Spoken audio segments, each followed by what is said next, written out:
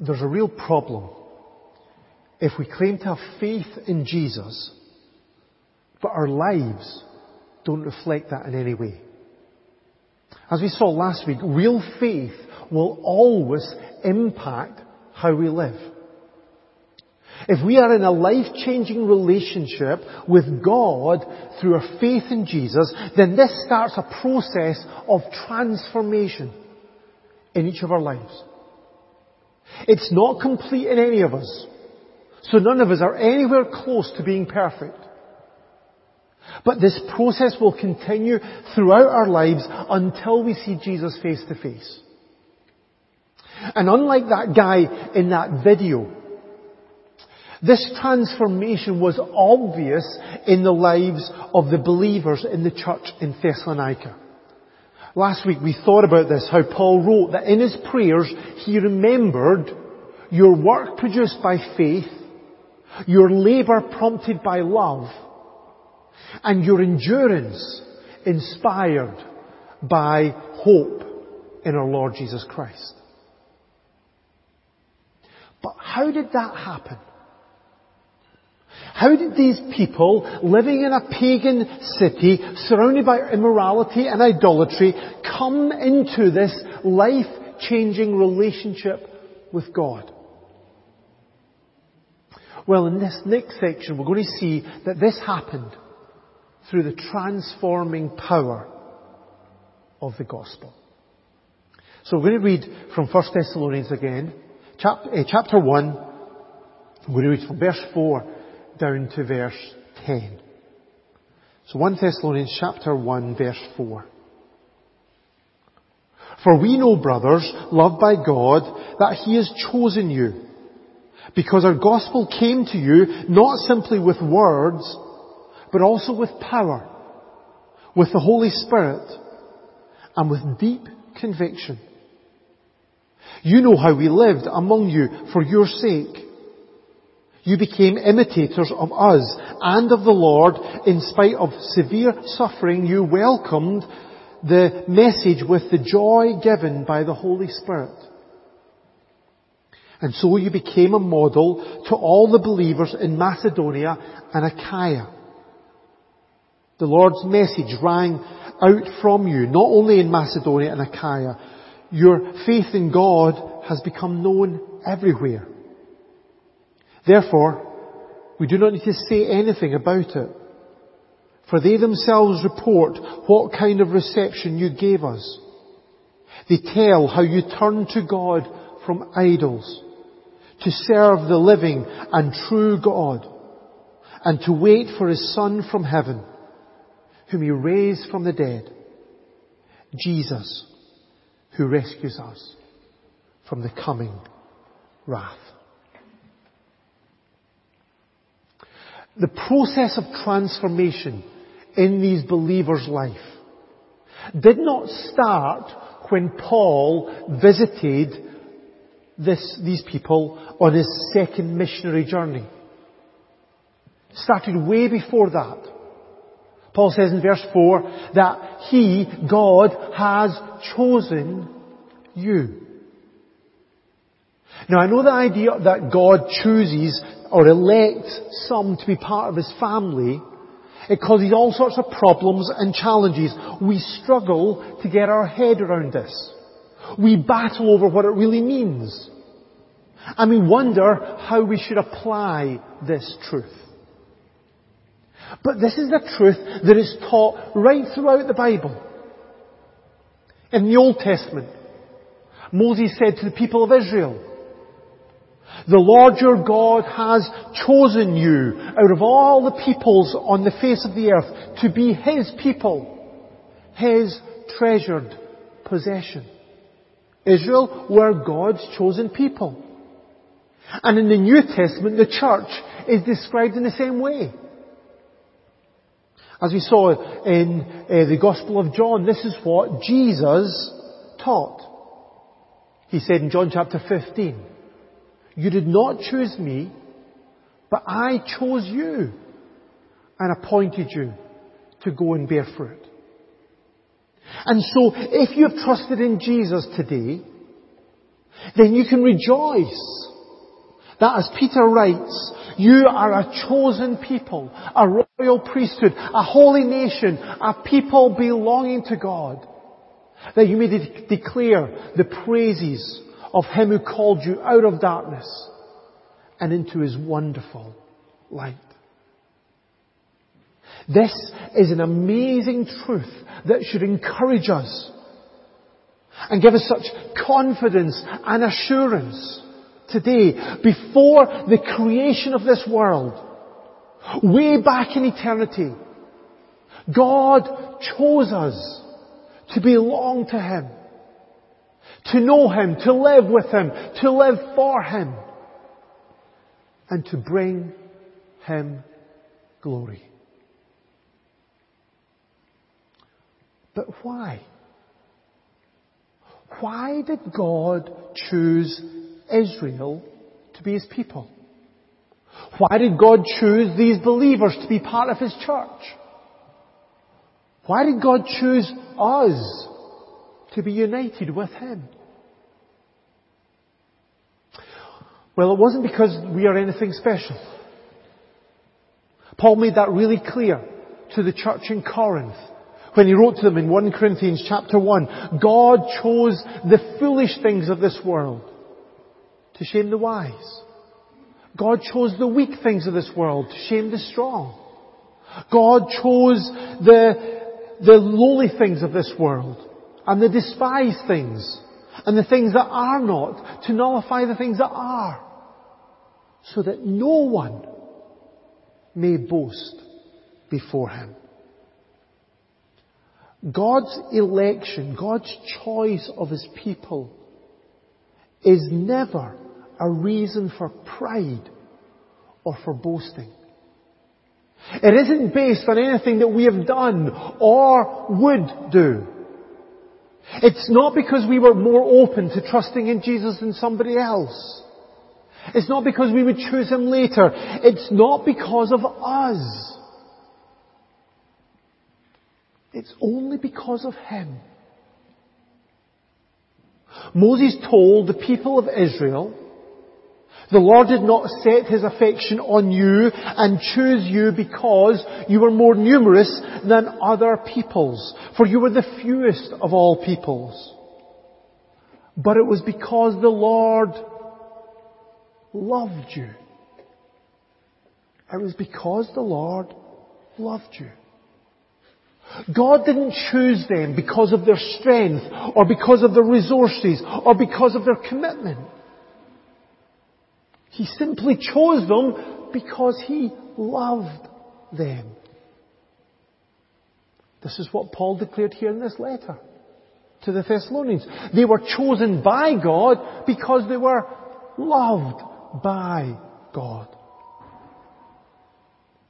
This is the ultimate reason why these people were part of that community of God's people. It wasn't based on anything that they would do or had done. It wasn't because they were better or more valuable than the others. It was simply because God's love for them. And that is the truth that should humble us today and fill us with such gratitude and awe and worship.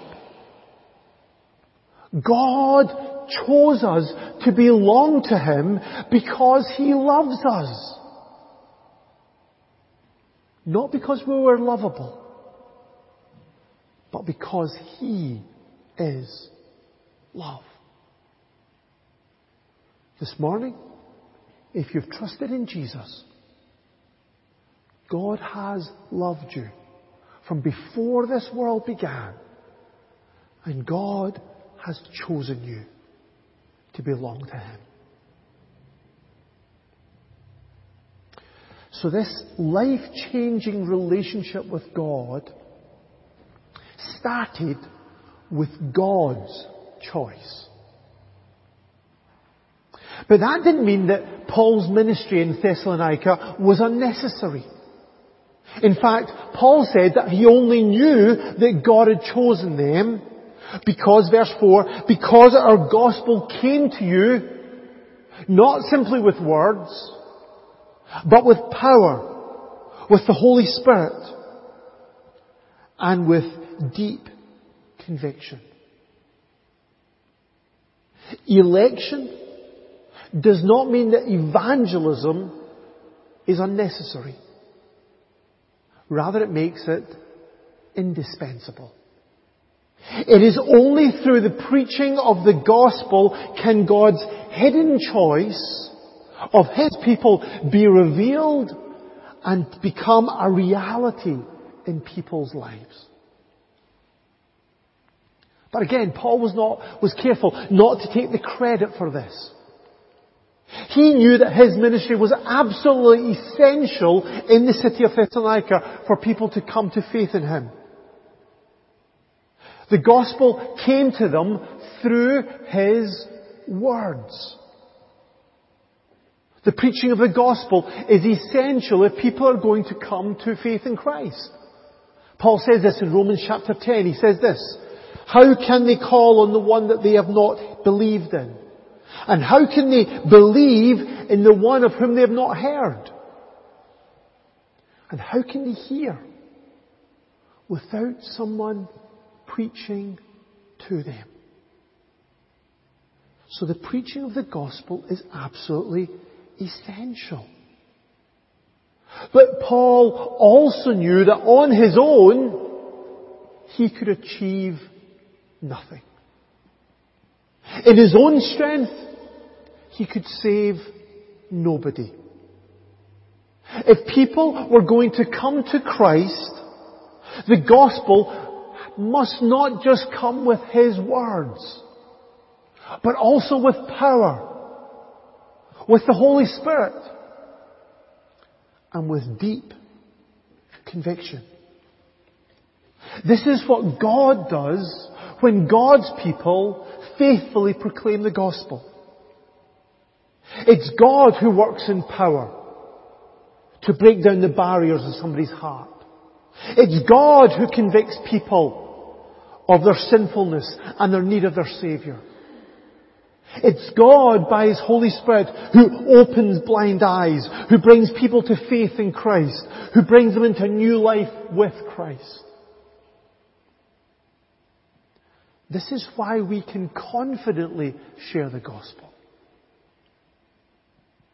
Not because we're confident in our own ability to convince people, but because, like Paul, we can say, "I am not ashamed of the gospel because it's the power of God for the salvation of everyone who believes." But these Thessalonians were not just transformed through Paul's convicting message. They were also impacted by Paul's consistent life. See that in verse 5? Paul says, "You know how we lived among you for your sake." Paul did not just preach with words. He also preached with his life. Now that did not mean that he lived a perfectly obedient life. Because after all, the gospel is not that Paul became some kind of sinless saint and just wandered around him without ever making a mistake. That wasn't his message. What this meant was that Paul lived a transformed life. People could look at Paul and see that he had been changed by Jesus. They could see the evidence of his faith in Jesus, the one that he used to reject.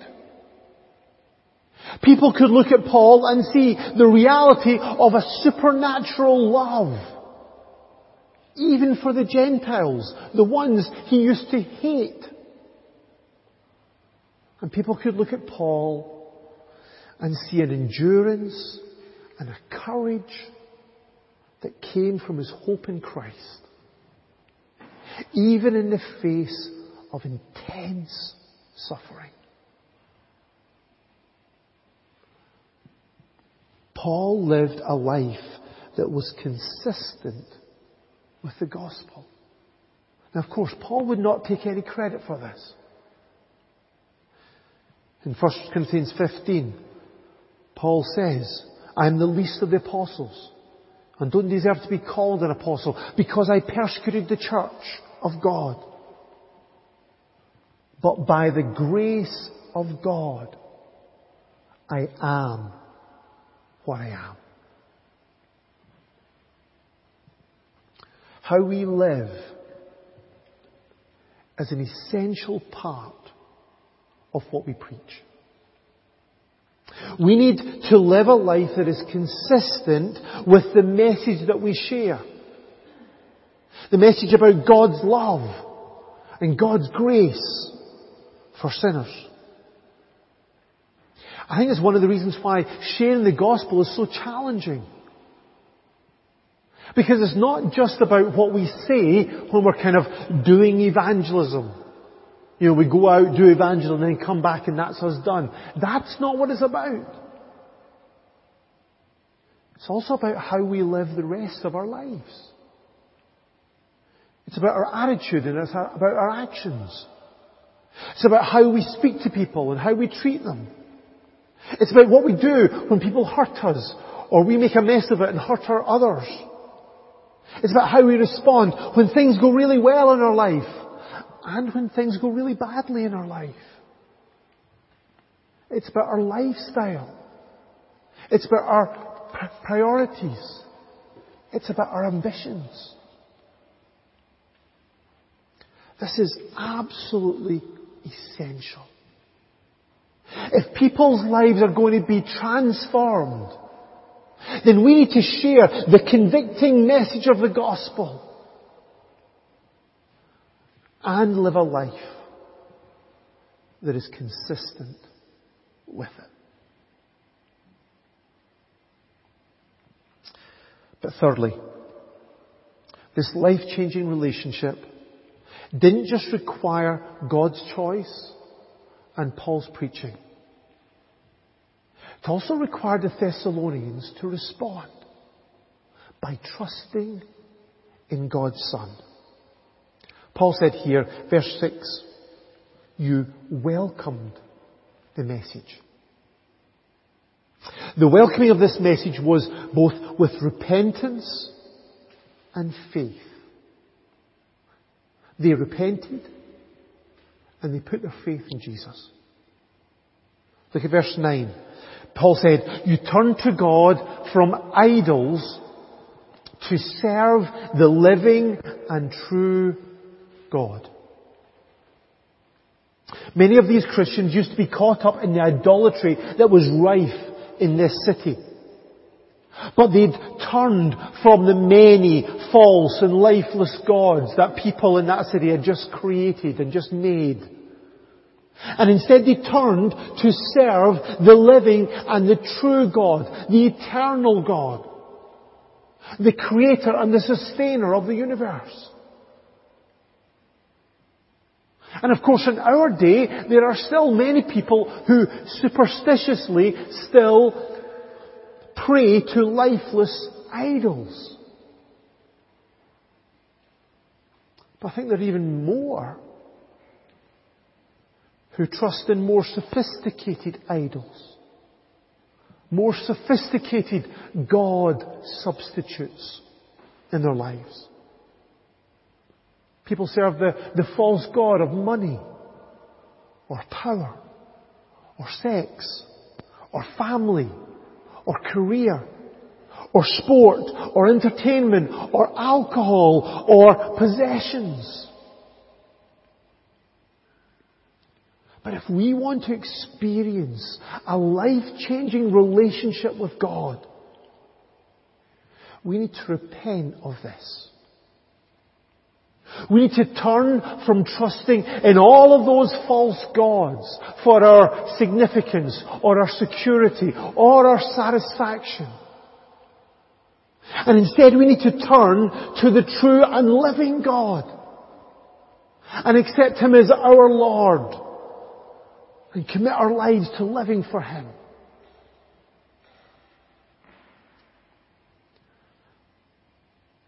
But we don't just need to repent. We also need to put our faith in Jesus.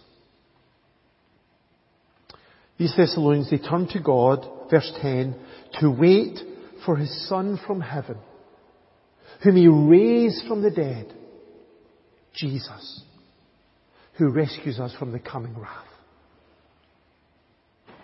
The message that these Thessalonians welcomed was a message all about Jesus.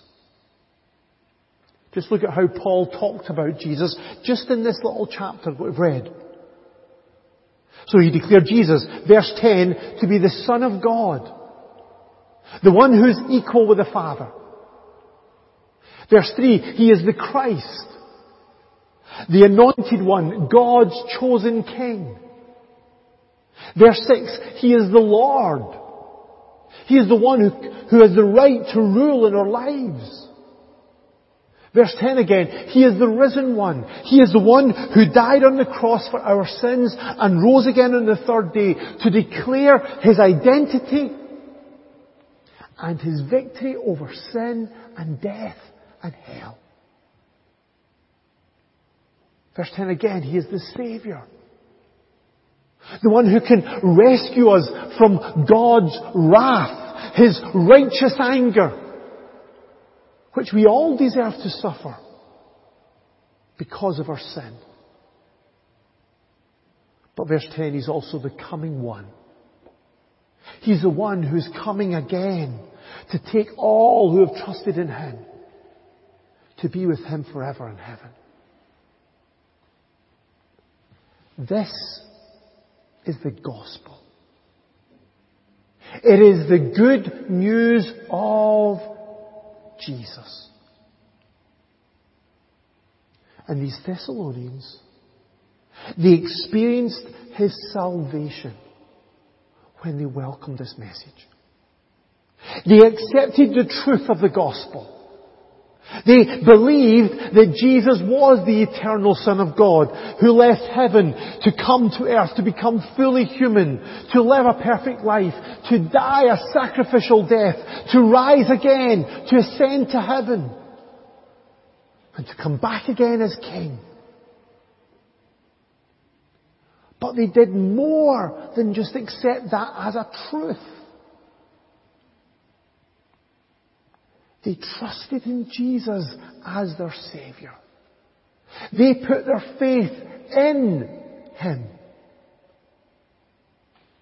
Paul spoke here about your faith in God. That's why they were eagerly waiting for Jesus to return. They knew He was coming back for them because they were trusting in Him. And this faith was real. This faith was real because it transformed their lives. See what Paul wrote about in verse 6? He said, "You became imitators of us and the Lord." They followed the example, the lifestyle, the teaching of Paul and Silas and Timothy, as they also followed the example of Jesus. They were not saved by what they did, but the vitality of their faith was demonstrated by what they did. And the result of this was incredible joy. Even in the midst of intense suffering, these believers were able to rejoice. You welcomed the message with joy given by the Holy Spirit. And that was in spite of their severe suffering. This is the joy that Jesus alone can give. It's not based on circumstances or comfort or ease. Rather, it's a gift of God. A gift that nothing and no one can ever take away from us. It's the joy of knowing that we've been fully forgiven, that we've been declared righteous in God's sight, we've been adopted as God's children, and that nothing and no one can ever separate us from God's love. So today, have you experienced that transformation? Do you have the joy of His salvation in your life? Have you repented and trusted in Jesus? Are you eagerly waiting for His return to take you to be with Him forever? If not, today. And why not? Why not trust in Him today? Put your faith in Him, just as you are, where you are. Put your faith in Him and receive that gift. But if you have received that gift, then like these Thessalonians, we need to go public with this. We can't keep it to ourselves. These Thessalonians didn't just put their faith in God's Son. They were also involved in building God's kingdom. See, in verse 7, they were a model to the church. Verse 7, you became a model to all the believers in Macedonia and Achaia. Other Christians in the parts of Macedonia where they lived, and Achaia, the province to the south, they looked at this church and they were inspired and they were encouraged to follow their example. This church had been impacted by the example of Paul and Silas and Timothy, as they'd been impacted by the example of Jesus. And now other people were impacted by their example. But this went even further than just the area around them. Verse 8, the Lord's message rang out from you, not only in Macedonia and Achaia. Your faith in God has become known everywhere. These believers did not just welcome the gospel of Jesus. They didn't just believe in it. They echoed it. They passed it on. They were like an amplifier or like a relay station. Paul's message reverberated from them out into the world. Of course, when Paul says everywhere, it sounds a bit like hyperbole. Surely it couldn't be everywhere. But the impact of this church is still spreading throughout the world. Today we're reading about them. People are still hearing the gospel and being impacted by their acceptance of it and their faith in Jesus. And this is God's plan for each and every one of His people. True disciples of Jesus are also disciple makers. True disciples of Jesus are also disciple makers. Of course, we're not all called to have the same role or same ministry. We're not all called to reach out to the same people or in the same way. But if we are living for Jesus, then we are called to impact the lives of those around us. Jesus said to us, you are the light of this world. Let your light shine before men, that they may see your good deeds and praise your Father in heaven. So this is the transforming power of the gospel. It starts with God's choice.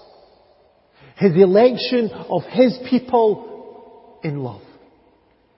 But this choice is revealed when, through the preaching of God's of the gospel, in God's power, people respond by trusting in God's Son. And this so transforms their lives that the gospel flows out through them and from them to continue the building of God's people. That's the transforming power of the gospel. Have you experienced this? Are we living this? Do we need to let the gospel again impact our hearts, transform our lives, and send us out with renewed commitment and joy to share it with those around us? Let's pray. Father God, we do thank you. We do thank you for this wonderful gospel. We thank you and praise you for the reality of it. Thank you, Father, for Jesus coming down from heaven to earth to become our Saviour, to be the one who would die on the cross for our sins, to pay the price in full, so that we could be fully forgiven, fully accepted, fully welcomed into your family, Lord. Lord, if there's anyone here this morning who's not yet trusted in you, Lord, I pray that you would give them that gift of faith.